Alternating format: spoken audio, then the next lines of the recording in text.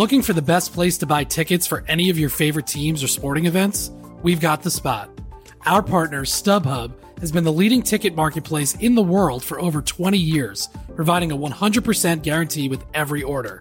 From a worldwide selection of live events, the widest choice of tickets and industry-leading partnerships, StubHub has what you need to purchase with confidence. StubHub, an official partner of The Athletic. And now, two pigeons bemoaning the fact you can stream DirecTV satellite-free. You see this? A family watching baseball on DirecTV with no satellite dish in sight. Let's heckle them. You call that changing the channel? Choke up on the remote, buddy. I hope getting all these games on DirecTV makes up for your mother not pre-chewing your sunflower seeds. DirecTV has the most MLB games. Visit DirecTV.com. Claim based on total games offered on national and regional sports networks with choice package or higher. Availability of RSNs varies by zip code and package. High-speed internet service required. Terms and restrictions apply. 4 to 6 with A&B is brought to you by Game Time, your new go-to app for the best deals on last-minute tickets. Did you know that Ohio State ticket prices tend to drop right before the game starts? Game Time tracks prices in real time from thousands of trusted sellers, then shows you all the best last-minute deals with prices up to 60% off. More than 12 million fans have downloaded the Game Time app and discovered the fastest, easiest way to get into the game. You can also find great deals on Browns, Cavs, and Blue Jackets tickets. It doesn't get any easier than a two-tap checkout. So head to the App Store or Play Store now to download Game Time and score awesome deals on last-minute tickets.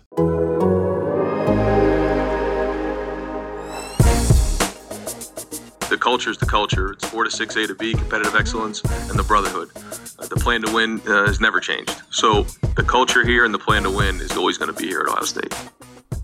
Welcome back to the latest edition of 4 to 6 with A and B. We had some Friday night football last week, and Landis and I were in the car on the way home on Saturday morning, and we were just saying, wow, it's going to be an awesome undefeated matchup. Big football in Columbus this coming weekend, and then in the car, I held up the phone for Bill at a stoplight, and we watched the Illinois field goal kicker pipe it. What was it, 12-yard field goal, win the game, and we're back. Ohio State's boring, awesome season rolls on because Wisconsin couldn't beat Illinois. So it's only a top 15 matchup instead of like a top 6 matchup. I wish it was top 6. Let's be honest, though, the game would have played out the exact. No matter what number is next to Wisconsin's name, doesn't really change how we think the game was going to go. Well, my plan before Wisconsin lost was to break out my fake good win story from last year's Michigan State game and use it again. Because it was going to. So Ohio State, in my opinion, is going to cover the 14-point spread, which I'm sure we'll get into. And at that point, it would have been like, holy crap, look, Ohio State just beat a top 6 team by whatever they beat them by, and everybody would freak out. But I think, if you're paying close enough attention to just the way that roster is built up and kind of, what Wisconsin is, every year, and I know that teams are improved and different as seasons go on, but I think we get a good gauge of what Wisconsin is. I still don't think that I would have thought, had they been undefeated, that they were going to beat Ohio State.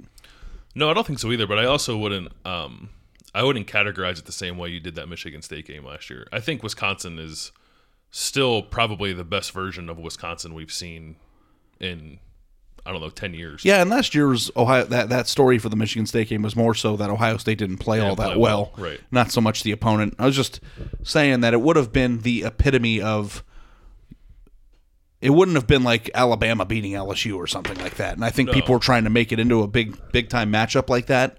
And I think everybody knew that wasn't going to be the case. I think we knew. You and I knew, certainly. I don't know. I think the country's reaction to this will be interesting if Ohio State destroys Wisconsin, because then I think you'll still hear Wisconsin's not as good as everybody thought they were 2 weeks ago, and there's some validity in that. But I do think this is some kind of measuring stick for Ohio State. They are playing the number 1 defense in the country, and you can kind of pull that apart a little bit too. But Wisconsin is definitely the best team Ohio State will have played so far, and I think probably by a significant margin.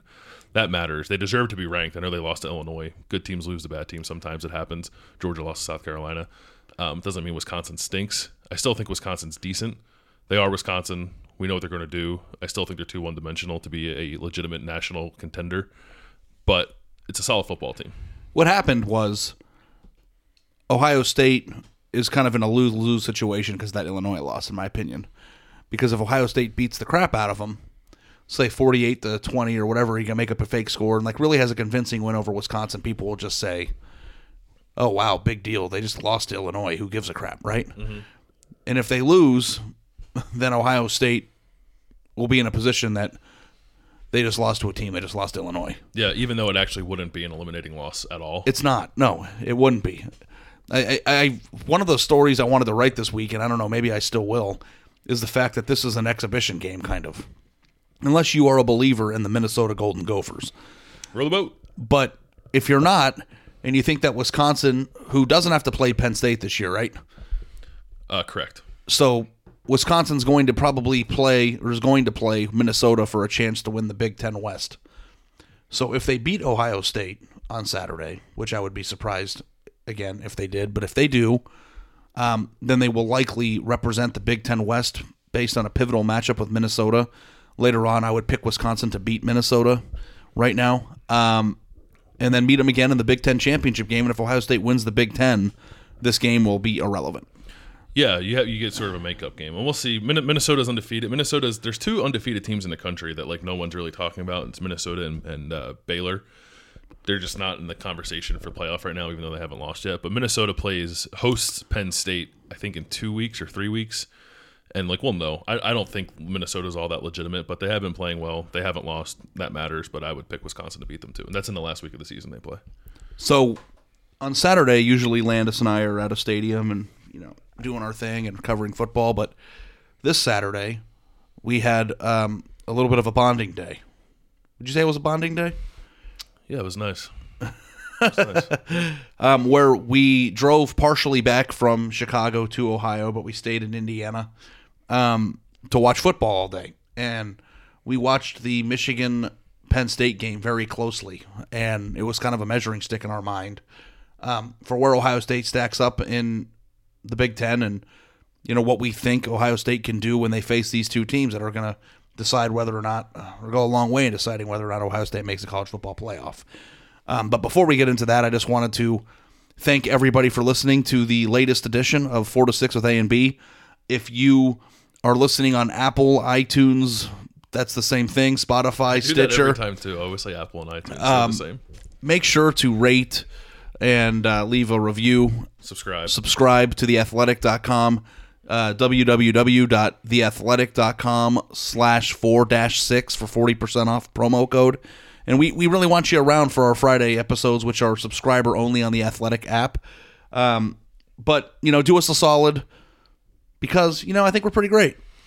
Yeah, thanks. We did pick up a couple. We picked up a couple 5 stars. Picked up an anonymous 3-star. I see you out there. Yeah, we see it. If you're going to leave a 3-star review, that's fine. Like, I get that there's always room for improvement. You just got to be better tomorrow than you were today. Yeah, Jim Harbaugh. Take it day by day. But if you think we suck at something, then tell us why we suck so we don't do it anymore. Like, one was you guys curse too much, and now I'm trying my best not to curse and try to be somebody who I'm not. Yeah, I don't give a shit. But anyway, we're back in the hotel room. We had some wings. So it was a man night. My guy over here had we had separate hotel rooms, but he had his hotel room on 35. I had to go put on a sweatshirt and I put on like a knit winter hat so I could sit in this guy's hotel room and watch football.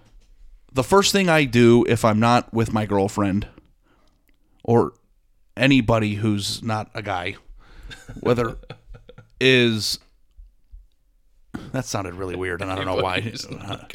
I was like I've shared hotel rooms with my mom and stuff when I was in high school. Women have a lower temperament for cold than men, right? I'm not a doctor. I'm not a doctor, but every girl I've ever known, if I were you, just divert.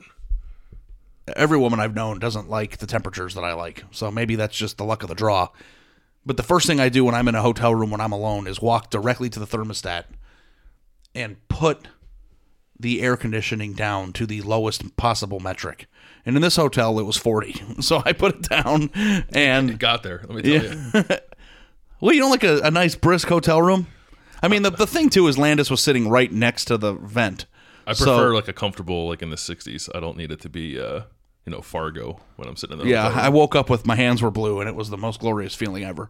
But this hotel had a nice 55-inch flat screen on the wall, and we got to watch the game. And, Bill, did you see anything in those 4 quarters of football out there at State College, Pennsylvania, that makes you think that one of these teams could get Ohio State. I mean, I guess it changed after Penn State's first and second half were two different halves, but I think I said on one of the shows last week that if the game was close, then that would probably say a little bit more about Penn State than it did about Michigan. And I'm going to flip flop on that because I wouldn't be a sports writer if I didn't flip flop my opinions. I thought Michigan's offense looked pretty good in the second half against what I do think is a good and fast Penn State defense. So it's just one half, and they should have tied the game. Ronnie Bell dropped a touchdown pass, and if they catch it, they're probably going to overtime. I'm curious now to see what that means for Michigan moving forward. Michigan plays Notre Dame this week at home. They're catching some points, which is interesting, at home. No, they're giving points. No, they're catching points, aren't they? Yeah. No. Michigan is giving Notre Dame points at home. They're favored. Oh, I don't know how much money you all have, but go ahead and put the farm on that one. I'm curious to see if that second half for Michigan meant anything for them moving forward because their offense has been so bad all year. It's been not borderline. It has been unwatchable. They were supposed to be speed and space and spread it out and revolutionize things with Josh Gaddis. And for the first 5 games of the season or 6 games of the season, they don't look like they know what they were doing. And I thought the second half against Penn State, it was a little bit more of what I envisioned for Michigan's offense this year. And I think it makes sense that it would take time to get there. I didn't think it was going to be instantaneous. They'd be awesome, but they certainly could have looked better than they looked before that game. So if that means they're starting to figure things out, then I would feel a little differently about Ohio State's matchup with Michigan. I think Penn State's offense is a little bit of a work in progress too. Their running back situation's weird. They're not a particularly good, strong team running the ball because they can't figure out who the best running back is, although it certainly looks like it's Noah Cain, even they don't give him the ball enough. But overall, no, I didn't come out of that thinking – I was hoping we would come out of that with like, okay, one of these teams looks like it's really going to give Ohio State a challenge, and they get Penn State here in Columbus, which matters. If it was there, I guess I'd feel differently. But no, I think I came out of it feeling a little stronger that Ohio State is going to run the table here in the Big Ten. If you want to get your wallets out for the Notre Dame spread, it's falling very quickly. I think it opened at 4, now it's only 1.5. Michigan's still favored, but I think people were hopping on the Notre Dame train there pretty quickly. But you said I was, maybe something will spark into Michigan after they came back and made a game out of the Penn State game. But then in the same breath, you said, get out your wallets. So, do you think that... Well, I had the spread mixed up. Who is favored in that game? Michigan is giving Notre Dame 1.5 points right now, which means that Notre Dame is the underdog. Yeah, I think Notre Dame to this point has shown that it is better than Michigan, so I would take the better team getting points. Yeah. Yeah. That's not a far-fetched. Do you want to drive it back to Indiana? No, Indiana has legal sports betting, so I dabbled a little bit over the weekend, and let me tell you, it was not a fun time. Oklahoma State really blew it for everybody. I think that Michigan looked better in the second half. I was watching that first game, or that first half, and me and you were laughing. I was like, God, Michigan is terrible. And I was like, holy crap, Penn State might be really good. And, obviously a second half can change your perception, but the way that Penn State played in that first half, I thought that's going to be a game. And right now, I think that Penn State is absolutely the best remaining team and the most likely team to beat Ohio State this year.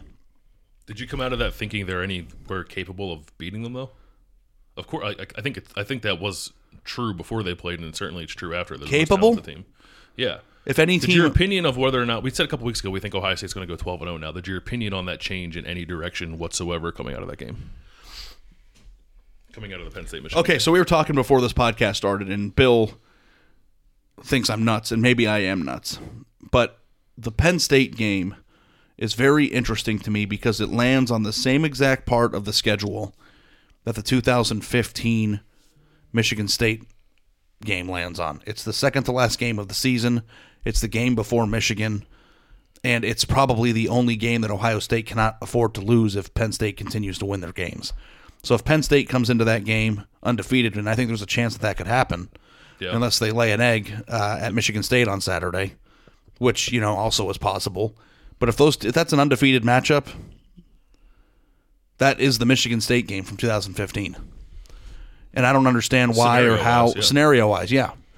And even if they get through the 2015 Michigan State game, they still have to go to Ann Arbor the next week and play.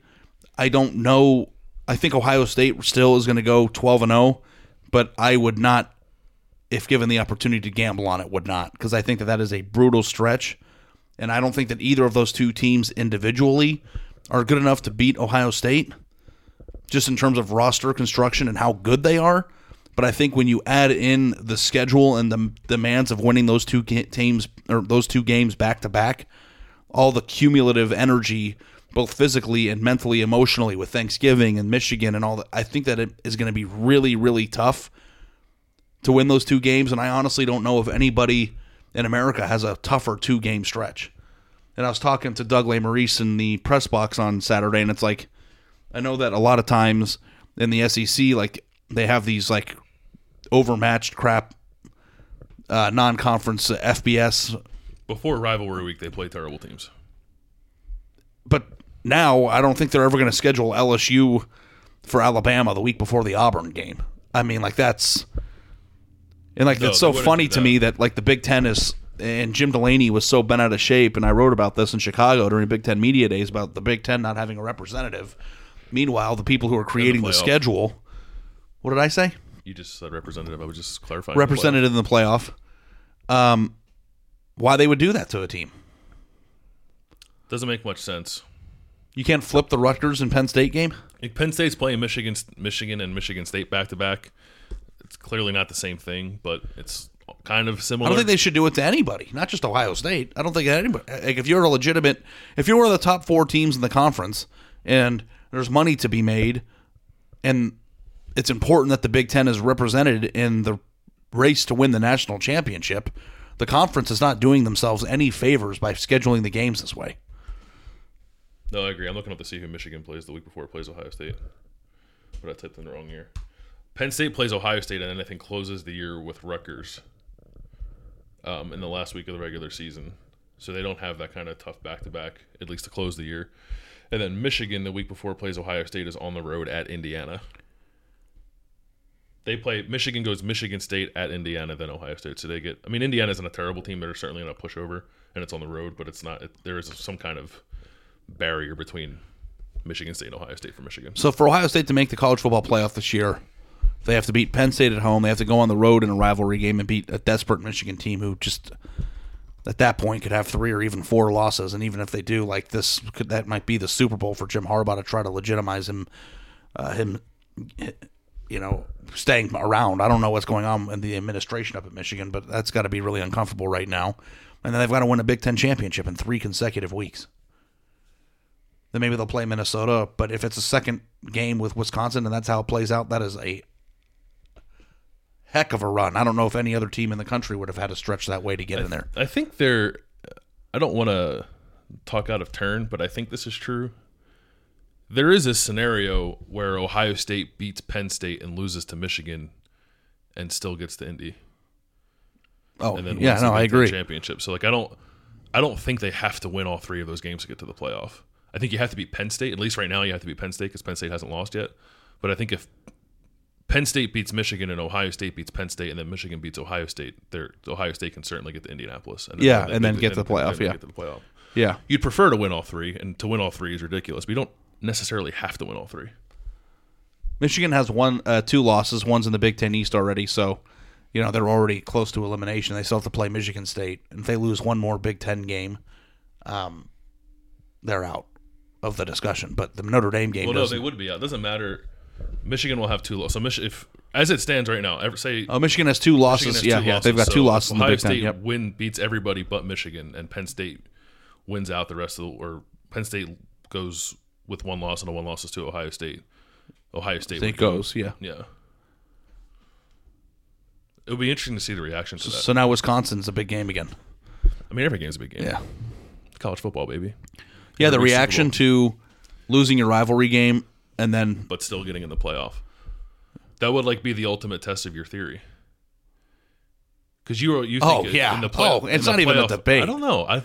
I don't think, obviously, largely everyone's going to go, yes, we're in the playoff. We don't care that we lost to Michigan.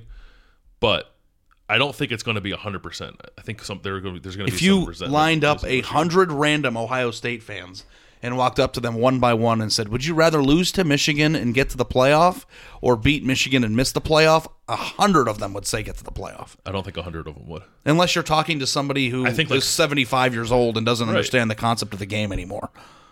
Wow. The whole point of playing the games is to win a national title. I'm not disagreeing with you. Yeah. I'm telling you that I think if you lined up 100 Ohio State fans, you might get like 5 who would say I'd rather be Michigan. I think that if Ohio State loses to Michigan, wins the Big Ten championship, and gets accepted to the playoff, people will forget that in 2 weeks. They definitely won't forget it. They'll get over it because they'll have the chance to play for a national championship. They will not forget Ryan Day losing to Michigan in his first shot to do it. It won't matter. If they won a national championship a month later, they won't forget it. I'm not saying that it will supersede winning a championship because it won't, but they won't forget it. It wouldn't even be a blip on the radar, in my opinion. I disagree wholeheartedly. You disagree wholeheartedly that winning a national championship wouldn't vastly overshadow the fact that he lost to Michigan? That's not what I said. I just said that winning a championship will absolutely supersede losing to Michigan, but you said people will forget about it, and they will not forget about it. They will not forget about the result of losing to Michigan, even if they win a national championship. It will come back up the next year when Ryan Day is going to play Michigan again. It will matter. Your record against Michigan matters. Yeah. I mean, we talk about close games from every game every year. No, that's all I'm saying. It doesn't. I haven't get wiped away. Forgotten about the Purdue game, but it's completely irrelevant. Yeah, but Michigan's not irrelevant. All I'm saying is given the opportunity, I'm not saying that losing to Michigan isn't going to matter to anybody ever. I'm saying in the moment, if that happens, people will gladly trade that to play for a national title. Sure. And I think it would be the biggest middle finger there possibly is to Michigan, to the fact they finally get them and then they go win a national title. That'd be the most ironic thing that ever happened. But if Ohio State loses to Michigan, I don't know if they will win a national title. If they're capable of losing to that team, then that would change my opinion dramatically about whether or not they're equipped to beat Clemson, Alabama, Oklahoma, or LSU. Yeah, maybe, depending on how it happens. But that game is crazy. The good news is it's in 2 months or a month and a half. Yeah, but I love talking about that. Because if it's like the Tyvis Powell interception game, and then the 2-point conversion just is made and it's not, like the game was the same. And like sometimes I think it's funny how we can reduce 4 quarters of football and then it automatically disappears because of the result of one last-minute play. But I would not be shocked if Ohio State went up to Michigan, and they're probably, what do you think they're going to be right now, a 14-point favorite in that game? Yeah, probably. And they ended up winning 24-17 or something like that, Mm-hmm. Yeah, I wouldn't be surprised if it was a close game. Yeah, I wouldn't. It's on the road.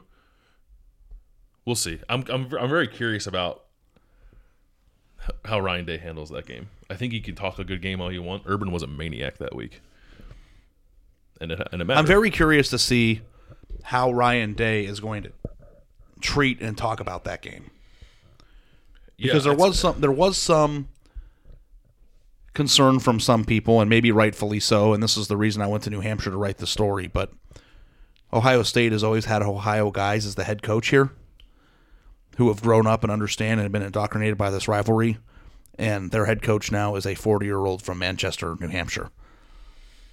And and when people like who aren't from Ohio, like John Cooper, come to Ohio and don't understand or grasp it, and you go look at both sides, Rich Rod didn't get it.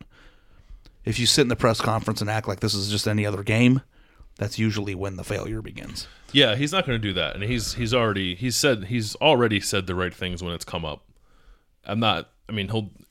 He'll do that. The press conference performance will be what it needs to be, but press conference performance is different from eating, sleeping, breathing it every single day the way that Urban did, and why he went 7-0. Yeah, Jim Tressel had the greatest moment in that rivalry, and I don't think people might have thought it was phony in the moment when he went to the St. John Arena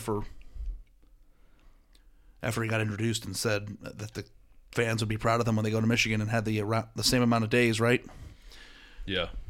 And you'll be proud of the kids in 200 whatever days or whatever it was to when we're playing Michigan. They ended up beating him his first year, but I think that Tressel also, of all the coaches that have understood that rivalry, I would even say that Tressel embraced it and was more intense about it than even Urban was, even though Urban had a better record. Really? I didn't cover Tressel, but that's surprising to me to hear. I mean, the thing about the Michigan game, and I wrote about this last Michigan game, is the Michigan game was different in the 2000s than it was in the last 7 years because that was it. Like during the Tressel era, we were still in the world of Ohio State football where it was beat Michigan, win the Big Ten. That's a successful season. And now that we're in a situation where we just had the debate that we had about the playoff, that's kind of, in my mind, changed the Michigan game a little bit because now the Michigan game is a step in the direction of trying to accomplish those goals and isn't necessarily the end game to the season. Because in the past, it used to be Michigan game, then you get what you get for the bowl. So winning the Big Ten and beating Michigan usually were synonymous, and that was the Big Ten championship. That was the game. So Ohio State, much like Michigan is now, always was waiting for that final game of the season before they could celebrate or feel like they accomplished anything. And now, and this, it could happen as soon as this year, Bill. It's going to happen eventually. It might happen this year, but there is going to be a time where Ohio State is undefeated going into the Michigan game, and Michigan has 2 or 3 losses, and that win is not going to have any bearing on either side about who gets sent to the Big Ten championship game. And it's going to be a rivalry, and Ohio State's going to want to win. But covering the Michigan game when it's irrelevant to who plays for the conference championship game would be a very fascinating situation. That could not exist in the 2005. Yeah, I don't know if it'll be any different. I get what you're saying. I just don't know if that's actually going to be the case. Pride is big. Pride is always big. There's a giant wall in their facility that plays games against Michigan on a loop and has the entire rivalry documented every time you walk up the stairs to go to eat lunch. Like, I don't think that the feeling of that game and how important it is ever going to be diminished. I understand that the landscape of college football has changed, and you're right about that. It is more of a step towards something than it was in the past, but I don't know if on that Saturday, I don't think it's going to feel any different. I think the rivalry has shifted. This podcast took a weird turn, but I'm kind of liking it. Yeah. Do you like the turn? Yeah, I like the turn. I want to talk about Wisconsin, too. We'll talk about Wisconsin right after I make my point, because my point's the only thing I care about. You know when you're on a podcast and all you're doing is waiting for the other person to stop talking so you can talk again? Do you ever get that? No, I like listening to you. I'm just kidding. Ohio State's roster is not built up of the same percentages of people from Ohio anymore. The Michigan game has been a one-sided rivalry, lopsided completely. What have they won one time in 20 years? What's been one time since 2003? Yeah. Is that the stat? The coaches on this team aren't from Ohio. The head coach is not from Ohio. And Michigan hasn't been in the way of Ohio State accomplishing anything. There's coaches on Ohio State staff from Ohio. Yeah, no, I know, but I'm just saying the majority of people associated with the game on the team are not from Ohio. Now that the way that things have evolved from a recruiting standpoint, I'm not saying they don't hate Michigan or they don't want to be, but the rivalry has definitely shifted some based on the results on the field, the composition of the roster and the staff, the head coach not being from Ohio, and the fact that Ohio State just doesn't fear them anymore. Like, this game doesn't feel like it did in 2006. And maybe that'll change, or maybe that'll come back around. 2016 felt like a pretty big deal. I'm not trying to say that the game is not intense and they don't want to win. I hope that people don't think that I'm saying that. I'm saying the game used to feel different and more intense in the 2000s when Tressel was a head coach because it was... Because they were more closely talented. They were more closely talented. The game was more of an indication of what was going to happen in the season.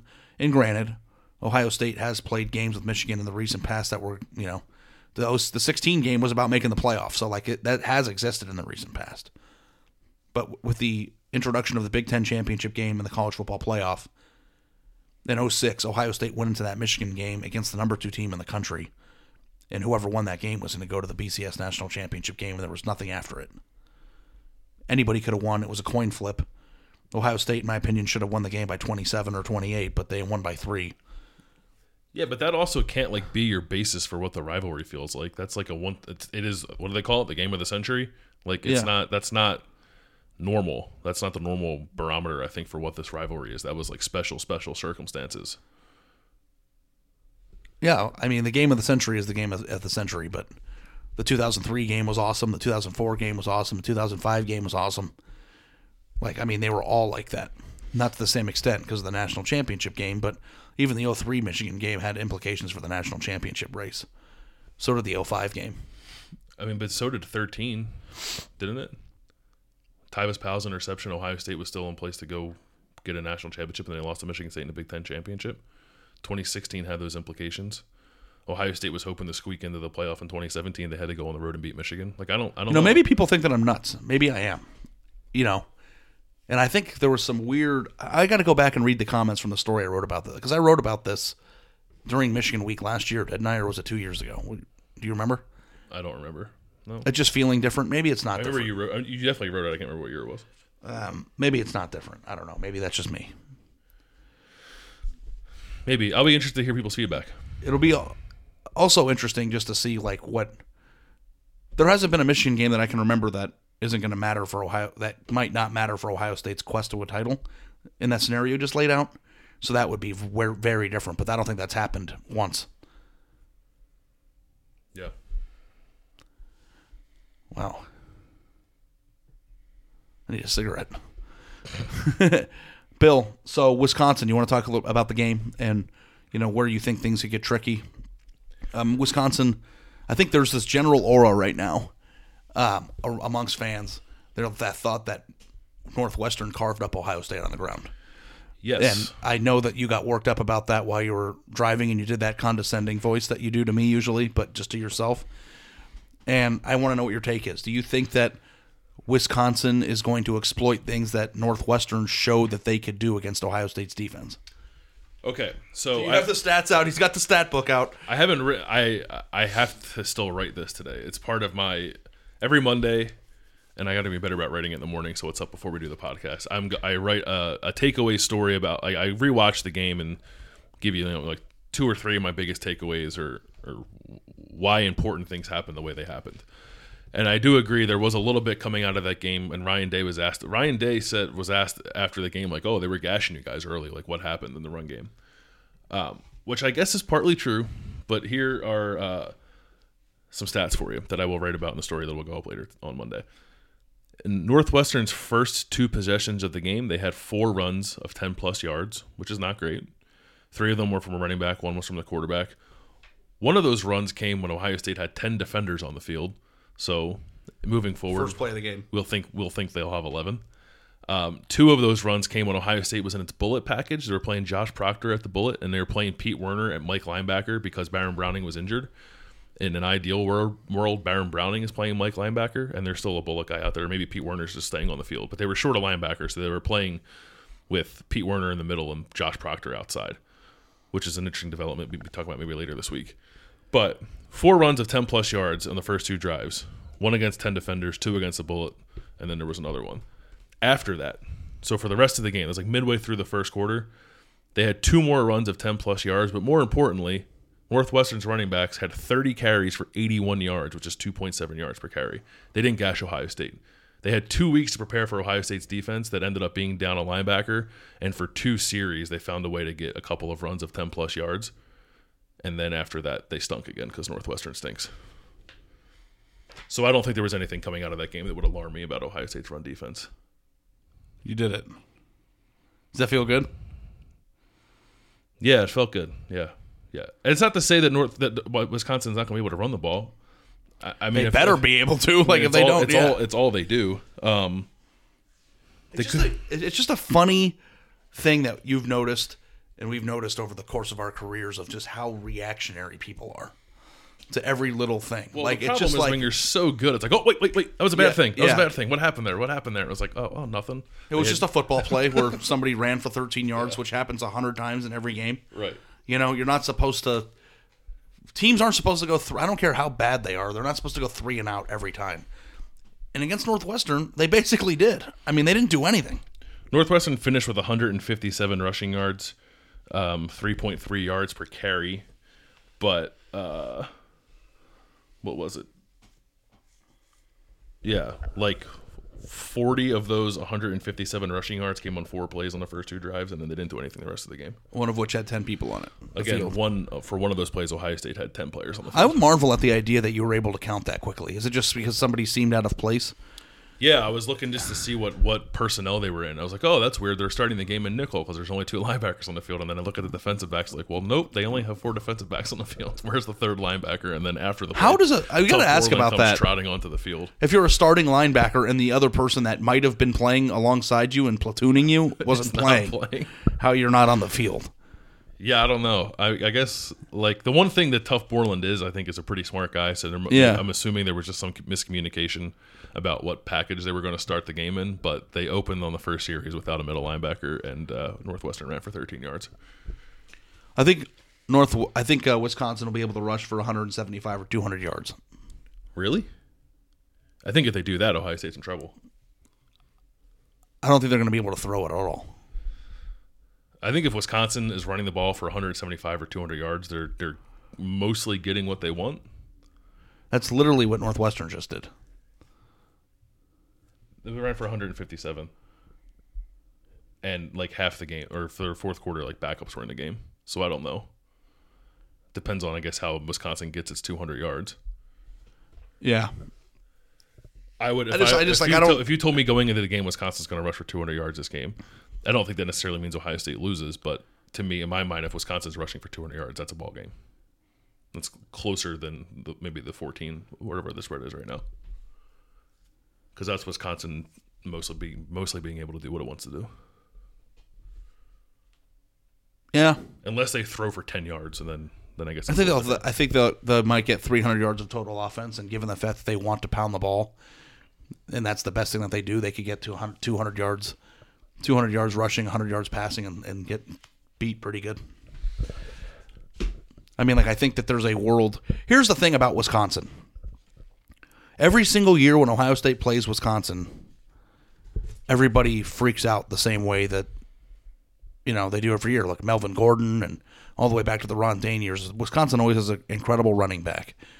But they don't have the athletes to compete with Ohio State for the most part. They are basically the same offensive philosophy as they are every year. They always have a pretty good offensive line. I think they do get what they want. But, I guess you're right. When you look back at the past Wisconsin games with these great running backs, none of them really tore Ohio State apart. Like, what did Melvin Gordon have in the 2014? Enough in the end. He didn't do anything in that game. When's the last time a Wisconsin running back torched Ohio State's defense? Every year, it's the same. It's the same story. Oh, they've got this great running back. They've got this great running back. They've got this great running back. It's literally never happened. The last time Ohio State played Wisconsin was in 2017 in the Big Ten Championship. Jonathan Taylor was a freshman. He had 15 carries for 41 yards. This would be a good story. Just go back and figure out if any Wisconsin running back even rushed for 100 on Ohio State. Yeah, there are, because I think we actually write the story every time Ohio State plays Wisconsin. I don't know who the last one was. I'm looking up. They played in 2016. Those are Spirit Fingers. That was an overtime game in Madison when Ohio State beat Wisconsin, and J.T. Barrett played pretty well that game, if I remember correctly. Corey Clement in that game, who's a Bird now, 25 carries, 164 yards, no touchdowns. It's a pretty good game. 6.6 yards per carry. He didn't score, but he was good, and Wisconsin gave Ohio State a game. Maybe 200 was too much, but sometimes I'm trying to think what if they rush for 103 yards? What is the score going to be? 48-0? Yeah, I mean probably. I feel if Wisconsin is under 150 yards rushing, then Ohio State's probably feeling pretty good about it. I think Ohio State could get, like I said, 150 to 200 yards, 175 yards of rushing, get what they want, and lose 35-14. Yeah. That's the type of game I'm envisioning. I'm not envisioning Ohio State winning 52-0, and I don't think it's going to be 24-17. I think Ohio State's going to win by 21 points, and I think they're going to win with Wisconsin getting a big play. I wouldn't even be surprised if Taylor popped a 75-yard touchdown run. Stuff's going to happen. They're a pretty good team. Ohio State hasn't faced a team this good yet. I think that they could put the stats up and still get beaten by 3 touchdowns. I think there's a world with both of those could happen. It'll be interesting. They have, I think their skill, Wisconsin's skill is all right. I mean, outside of Jonathan Taylor, they have A.J. Taylor, they have Quintez Cephas, they have Danny Davis, a kid from Ohio. I think Jack Cohn is nothing special, but I also think that Jack Cohn, their quarterback, is probably the best guy they've had.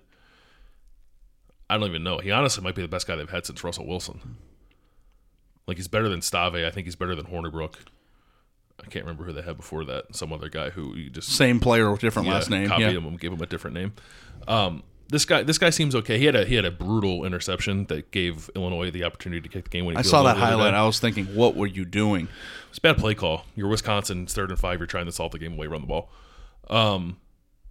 But he's thrown it all right. I know I mentioned this last week, but you can go find it on Twitter. Urban Meyer did a really good segment with BTN breaking down Wisconsin's passing game, and like it's just good enough, I think, to make you worry about it. In the past, I don't even think that's been true. And Cohn has a little bit better arm strength than some of these guys have had in the past. I think he can throw the ball up the seam with some pretty good velocity, and Ohio State's defense has been vulnerable there, running tight ends behind the linebackers in front of the safeties. Like Wisconsin, I think, can do a little bit of that.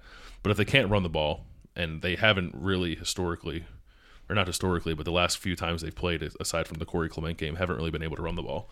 So I don't see Wisconsin as an offense is going to move the ball against Ohio State's defense. But the flip side of it, I think, will be interesting, what Ohio State's offense ends up doing against Wisconsin's defense, which is the number 1 defense in the country. But they finally played an offense that was like halfway decent when they played. We were talking on the way to Chicago, because we like looking at the spreads and talking about them. On Thursday night when we were driving to Chicago, I was looking, and the Illinois spread was 31. And it's like the first time that Wisconsin all year has played a team with a top 55 offense. Yeah. And both of us were like, take the points. And then the next day when I looked again, they were only 28-point dogs. So people were hammering that. Yeah, that's a pretty big spread.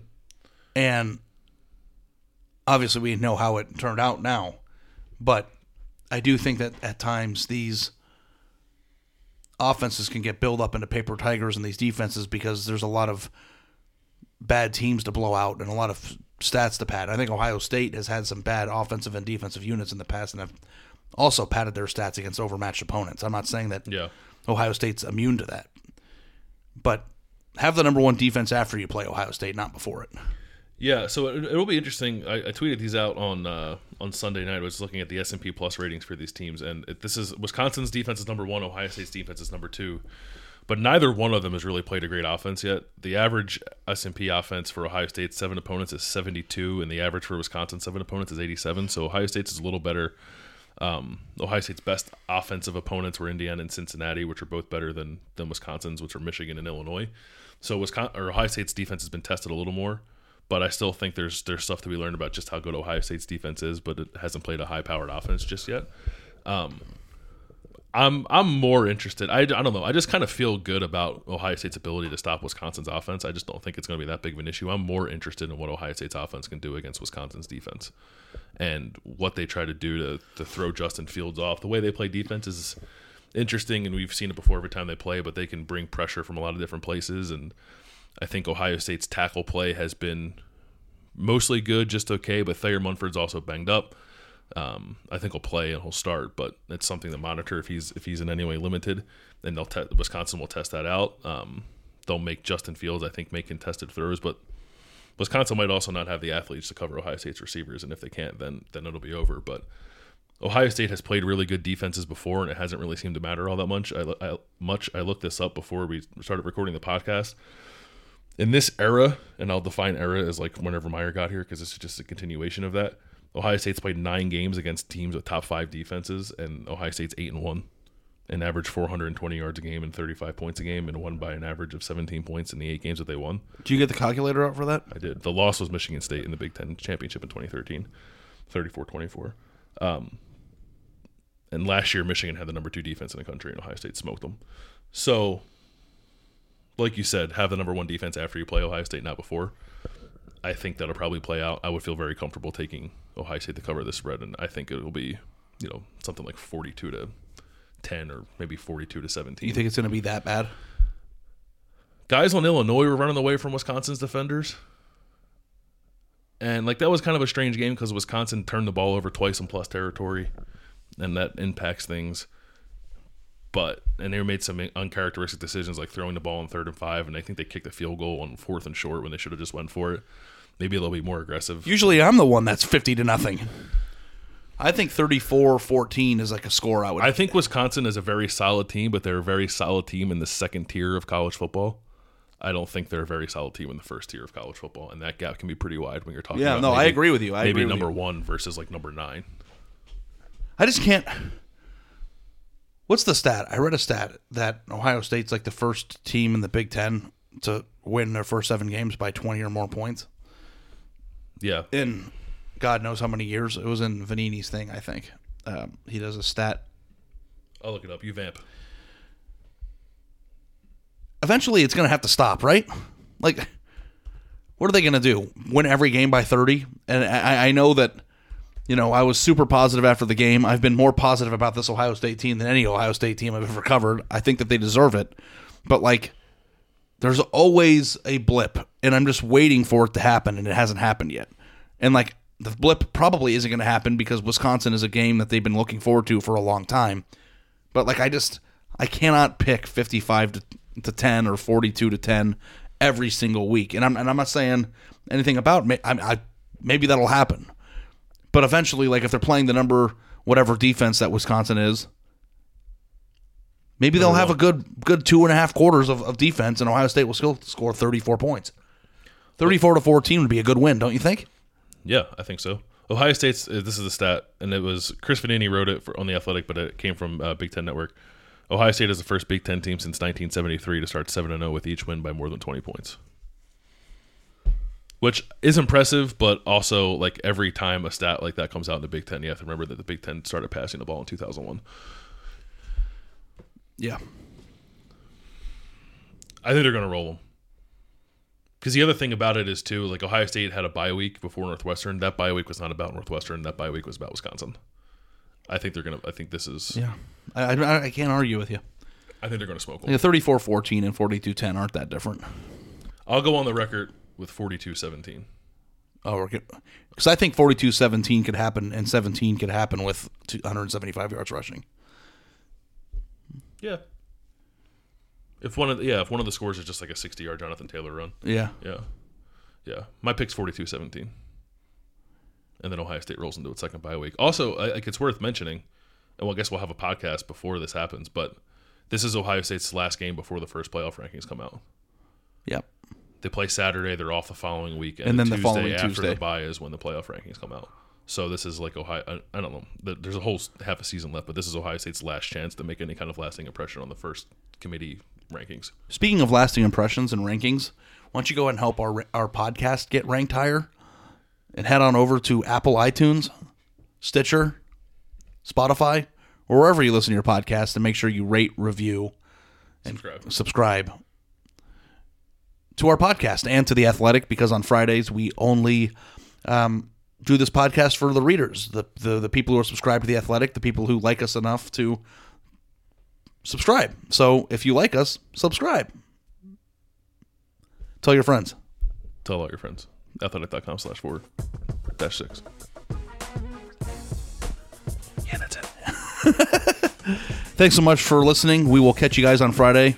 We'll put the post up earlier or later this week about questions, and we'll try to get to as many as we can.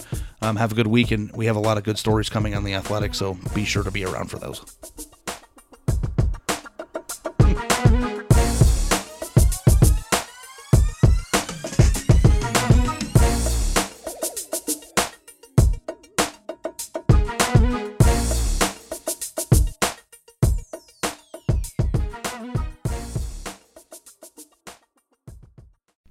As you've probably heard by now, we've teamed up with BetMGM this season. We'll be using BetMGM lines to make all of our picks, and we'll have special offers for our listeners each week. If you haven't signed up for BetMGM yet, use bonus code The Athletic, and you'll get a 1-year subscription to The Athletic, plus up to a $1,500 first bet offer on your first wager with BetMGM. Here's how it works. Download the BetMGM app and sign up using bonus code The Athletic. Make your first deposit of at least $10. Place your first bet on any game and claim your voucher for a 1-year subscription to The Athletic. See BetMGM.com for terms. U.S. promotional offers not available in D.C., Mississippi, New York, Nevada, Ontario, or Puerto Rico. Gambling problem? Call 1-800-GAMBLER. Available in the U.S. Call 877-8-HOPE-NY or text HOPE-NY 467-369 in New York. Call 1-800-NEXT-STEP in Arizona. 1-800-327-5050 in Massachusetts. 1-800-BETS-OFF in Iowa. 1-800-270-7117 for confidential help in Michigan. 1-800-981-0023 in Puerto Rico. First bet offer for new customers only in partnership with Kansas Crossing Casino and Hotel. Don't forget, if you haven't signed up for BetMGM yet, use bonus code The Athletic, and you'll get a 1-year subscription to The Athletic, plus up to a $1,500 first bet offer on your first wager.